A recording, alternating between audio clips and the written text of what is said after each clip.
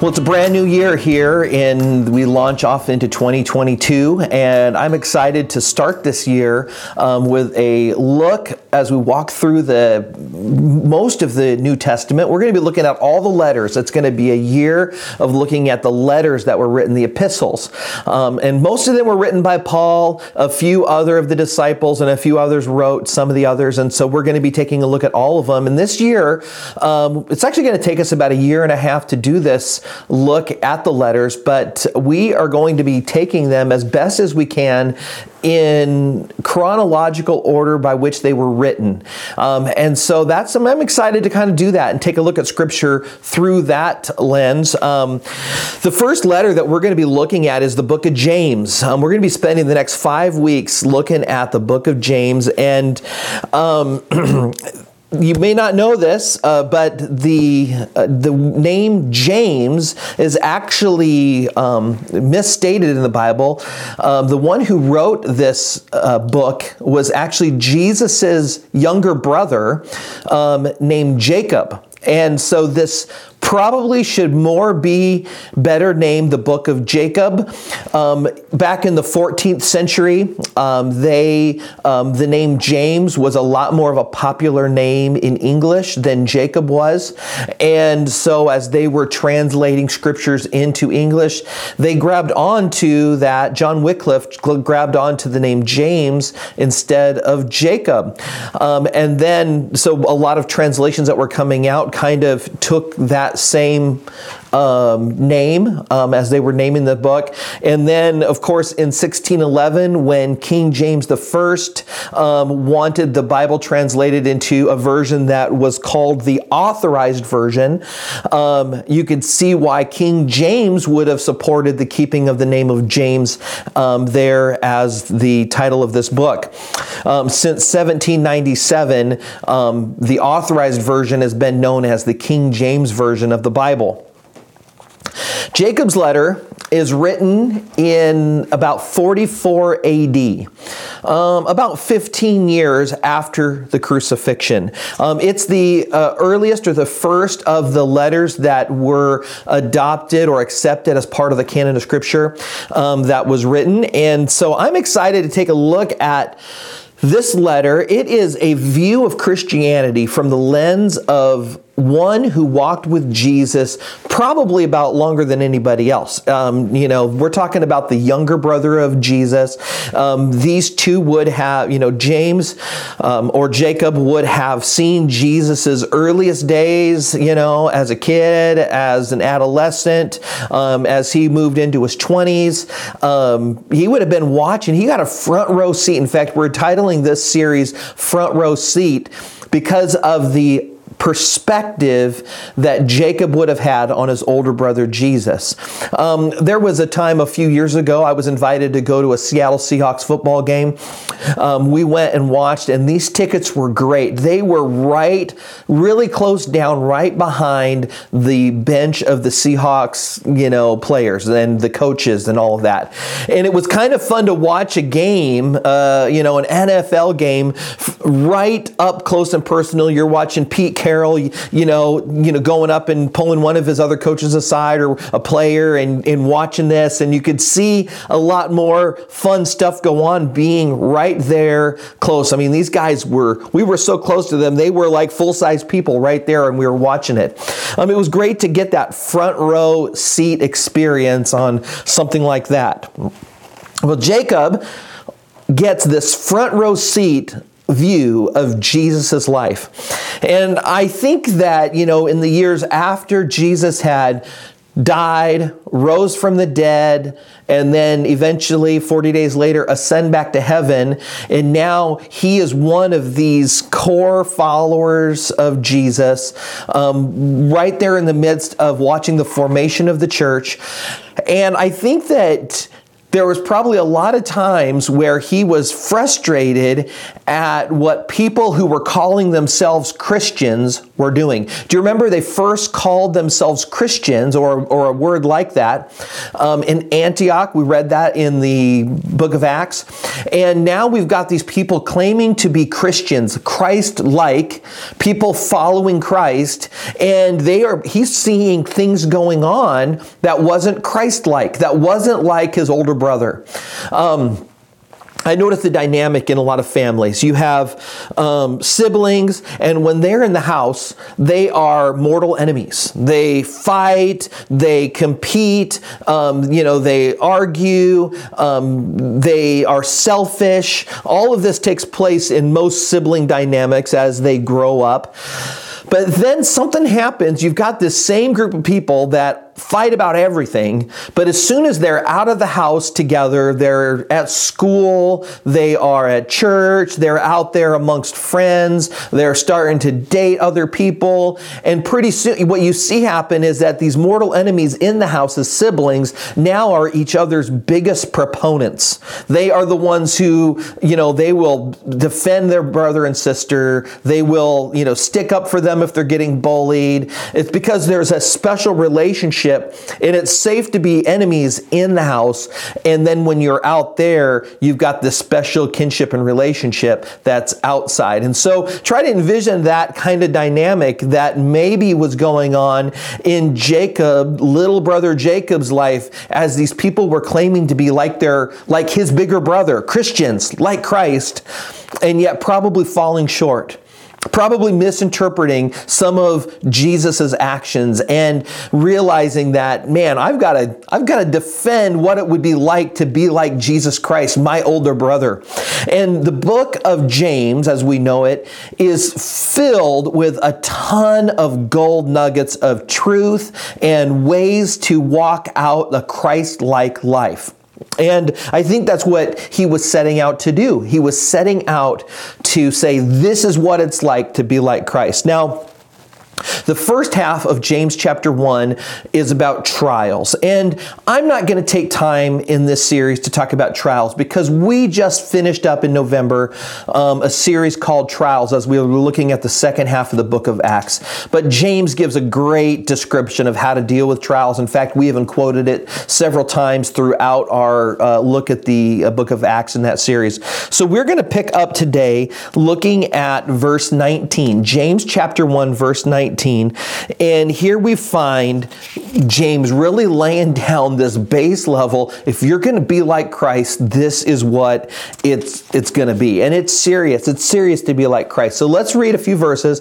James chapter 1, verse 19 through 27. It says, "So then, my beloved brethren, let every man be swift to hear, slow to speak, slow to wrath. For the wrath of man does not produce the righteousness of God. Therefore, lay aside all filthiness and overflow of wickedness, and receive with meekness the implanted word, which is able to save your souls. But be doers of the word and not hearers only, deceiving yourselves. For if anyone is a hearer of the word and not a doer, he is like a man observing his natural face in a mirror, for he observes himself, goes away, and immediately forgets what kind of man he was. But he who looks into the perfect law of liberty and continues in it, and is not a forgetful hearer, but a doer of the work, this one will be blessed in what he does. If any one of you thinks he is religious and does not bridle his tongue, but deceives his own heart, this one's religion is useless. Pure and undefiled religion before God and the Father is this, to visit orphans and widows in their trouble, and to keep oneself unspotted from the world." Now, the last few verses we just read there, we find Jacob, or James, however you want to call it. We'll try to stick with James if we can, but James gives this amazing 3-point description of what it means to be a genuine follower of Christ, or to be like my older brother Jesus. If you want to be like him, here's what it comes down to. And he gives this first one. First, he says, if any of you thinks he's religious but doesn't bridle his own tongue, that religion is worthless. He gives us important instruction to bridle your tongue. Watch what you say. Don't run off on the mouth. You just say stuff that comes off the top of your head or is based in emotion, and you end up saying a lot of stuff that Jesus wouldn't say. Boy, if we could get our society to bridle their tongue, it would be an absolute miracle. We have got so many people spouting off with their opinions, saying stuff or writing stuff without thinking. They are not acting like Christ. Even some of the people that probably are the most devout in church, they've been there for a long time, have a real difficult time controlling their tongue, controlling what they say. And here we find James saying, if you're going to be like Jesus, you're going to watch what you say. You're going to bridle your tongue. Another thing that we hear is that true religion is to visit orphans and widows in their trouble. What does this mean? What does this look like? Well, kind of comes down to this. You're not the only one in this world. You are not what this world is all about, yet we put ourselves center stage in every scene in our life, and therefore we end up putting our own needs generally above other people's needs. It's pretty natural to put our own needs first. And here he says, you're not the only one in this world. If you want to be like Christ, you're going to walk like other people matter. Other people who have, challenges and difficulties that you don't have, you need to be looking at and caring about those things. And I'm trying to imagine James following his older brother.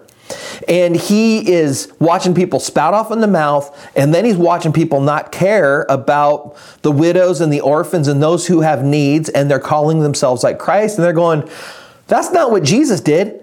Jesus was all about caring for the hurt and the sick and the poor, people coming to him. He was hanging out with people that had major difficulties in life. That's what walking like Jesus looked like, looking for people who had need.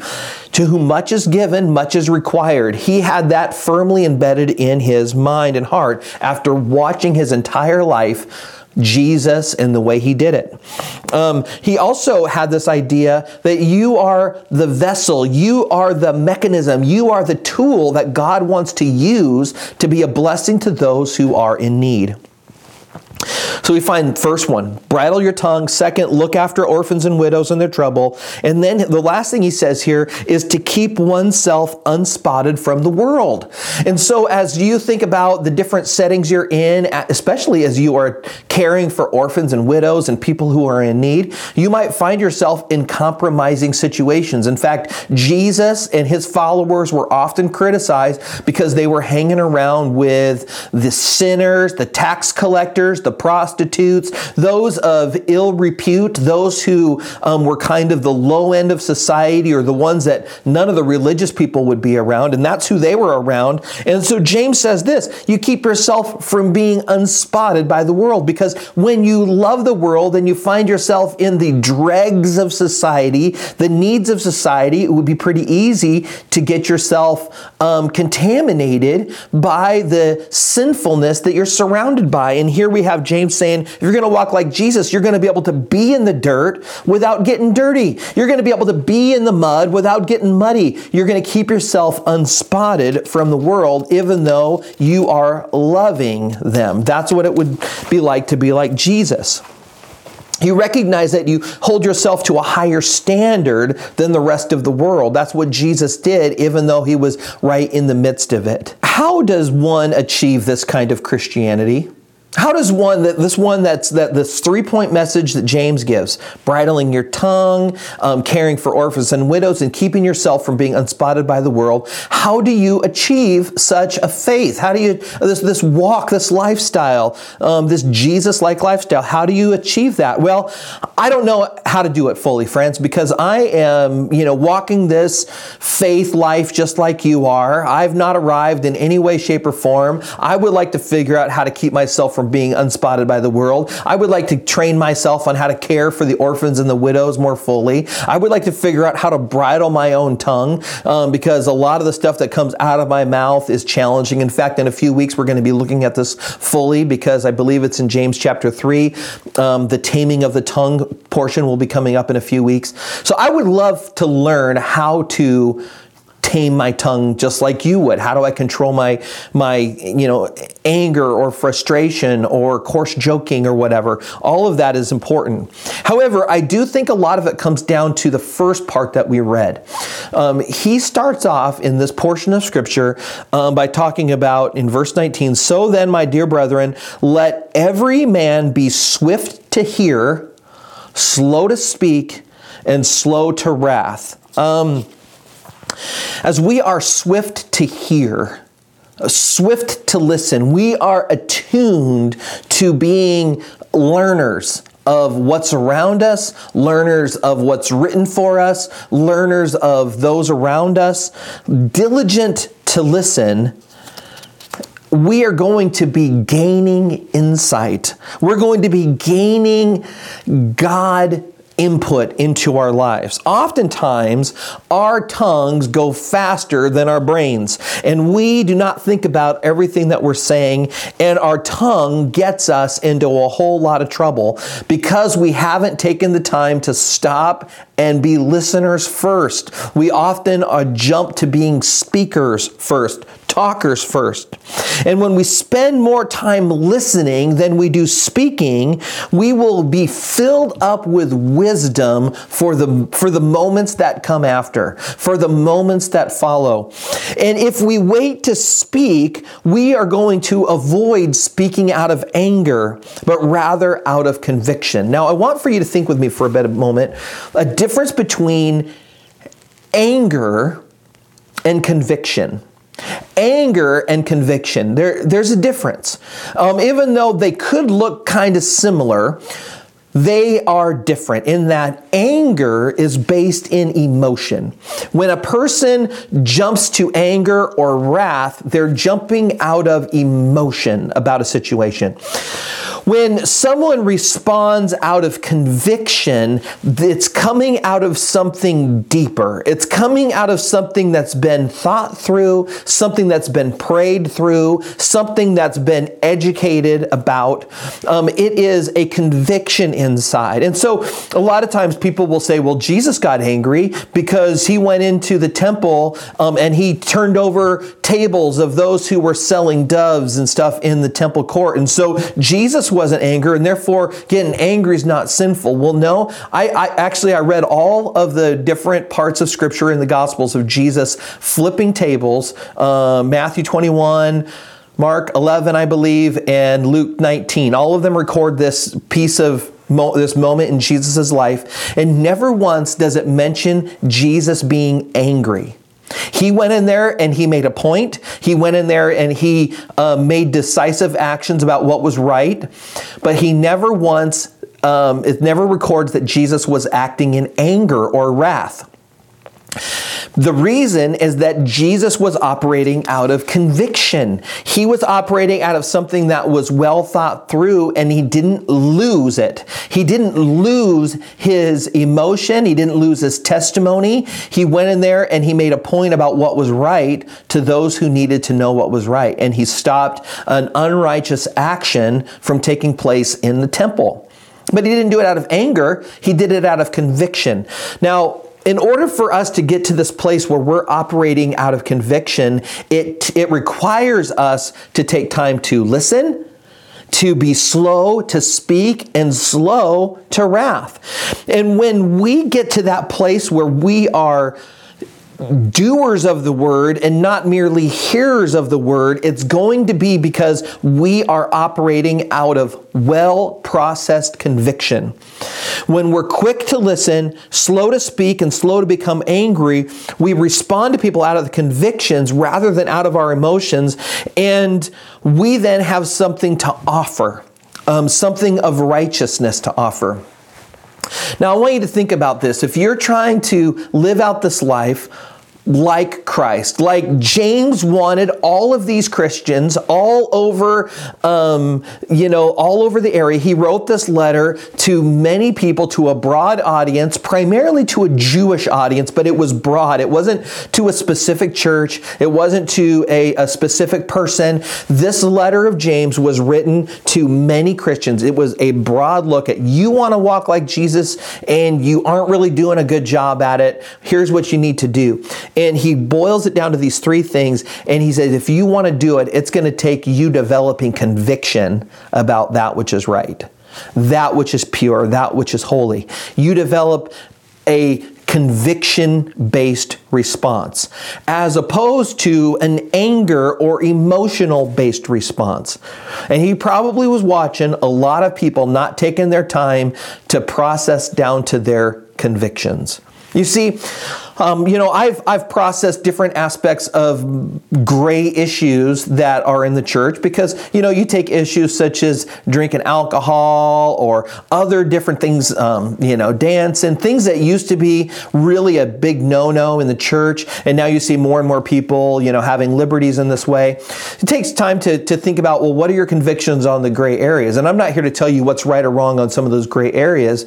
But what I can tell you is that I've processed some gray areas in my own life over the last 25 years, have developed certain convictions about what's right and what's wrong, to the point where I could go into settings where the gray areas are being fully engaged in, and I can sit there or I can participate with someone without compromising some of those areas. I won't give in to an area that I've drawn a conviction on, but I can sit there loving and fully participating in the life with that person who maybe has drawn other conclusions or hasn't thought about it yet. And I can sit there without being unspotted by the world. And I can only do that because of being quick to listen, slow to speak, slow to get angry, taking time to develop deep-seated convictions to where I could sit there and it doesn't bother me to be around someone who doesn't share those convictions. But if I haven't taken time, if I have been slow to listen, I've been dull, I haven't been trying to learn, I've just been a mouthpiece and speaking and spouting off and sharing opinions left and right, and I've not taken time to develop deep-seated convictions, I can be thrown and tossed back and forth, and I could easily be drawn into the emotional following of what everyone else is doing. And so I want to invite you to be quick to listen, slow to speak, slow to get angry. Take time to spend on God's Word. Take time to spend it on prayer and to fully process different pieces of the puzzle of the Christian life. And when you take time to do it, convictions will develop, and pretty soon you're going to find yourself not being thrown and tossed left and right all the time, but rather walking a more consistent life, not given over to emotion. It is so important. And so, this is the first Sunday of the year. We're just starting a brand new Bible reading plan. We like to do this every year, read through the entire Bible in a year. Some people just like to take the plan I'm doing and maybe just read the New Testament or just the Old Testament. Maybe even just taking the Psalm or the proverb that's there for that. I give you a plan that includes all of that every day, all year long. And so I would invite you to follow along with me. Check out our bulletin. Contact me personally if you want me to give you a link to the Bible reading plan for this coming year. And as you take time to get into God's Word, I think you're going to find this kind of faith, this kind of following Jesus in the same way James, his younger brother, wanted everyone to do it. I think that you're going to find this year can become a life changer for you as you take time in God's Word. You give God time every single day to be listening, to being quiet before Him, and you're going to find your anger to not be based in wrath, but rather based in conviction, and you'll be able to operate in love when you do that. And so get into God's Word this year with me. I'd love to have you join with me in my journey through the Bible. Let's pray. I'm looking forward to the next 4 weeks as we unfold. The first chapter of James really is an overview of some of the more details that are coming the rest of the book. So we're going to spend the next 4 weeks taking the next chapters, and we're probably going to find reference to this very first message because he lays this basic. If you want to be like Jesus, this is what it looks like. Now we're going to get into some details in the weeks to come. Lord, I just pray that you would take this message that's been shared as we take a look at the book of James. Lord, what an awesome view. Jesus' younger brother, telling us, if you want to be like my older brother, you're going to do this. I pray, God, that we would take this serious because following you is serious. Lord, I pray that we would be able to be quick to listen this week. We could be slow to speak and to give our opinion so that we might instead operate out of conviction rather than just anger and frustration. And Lord God, I just pray, Lord, that you would just cover this new year, 2022. May it be a year that's just transformative in my life and in the lives of each one who calls Rochester Life their home.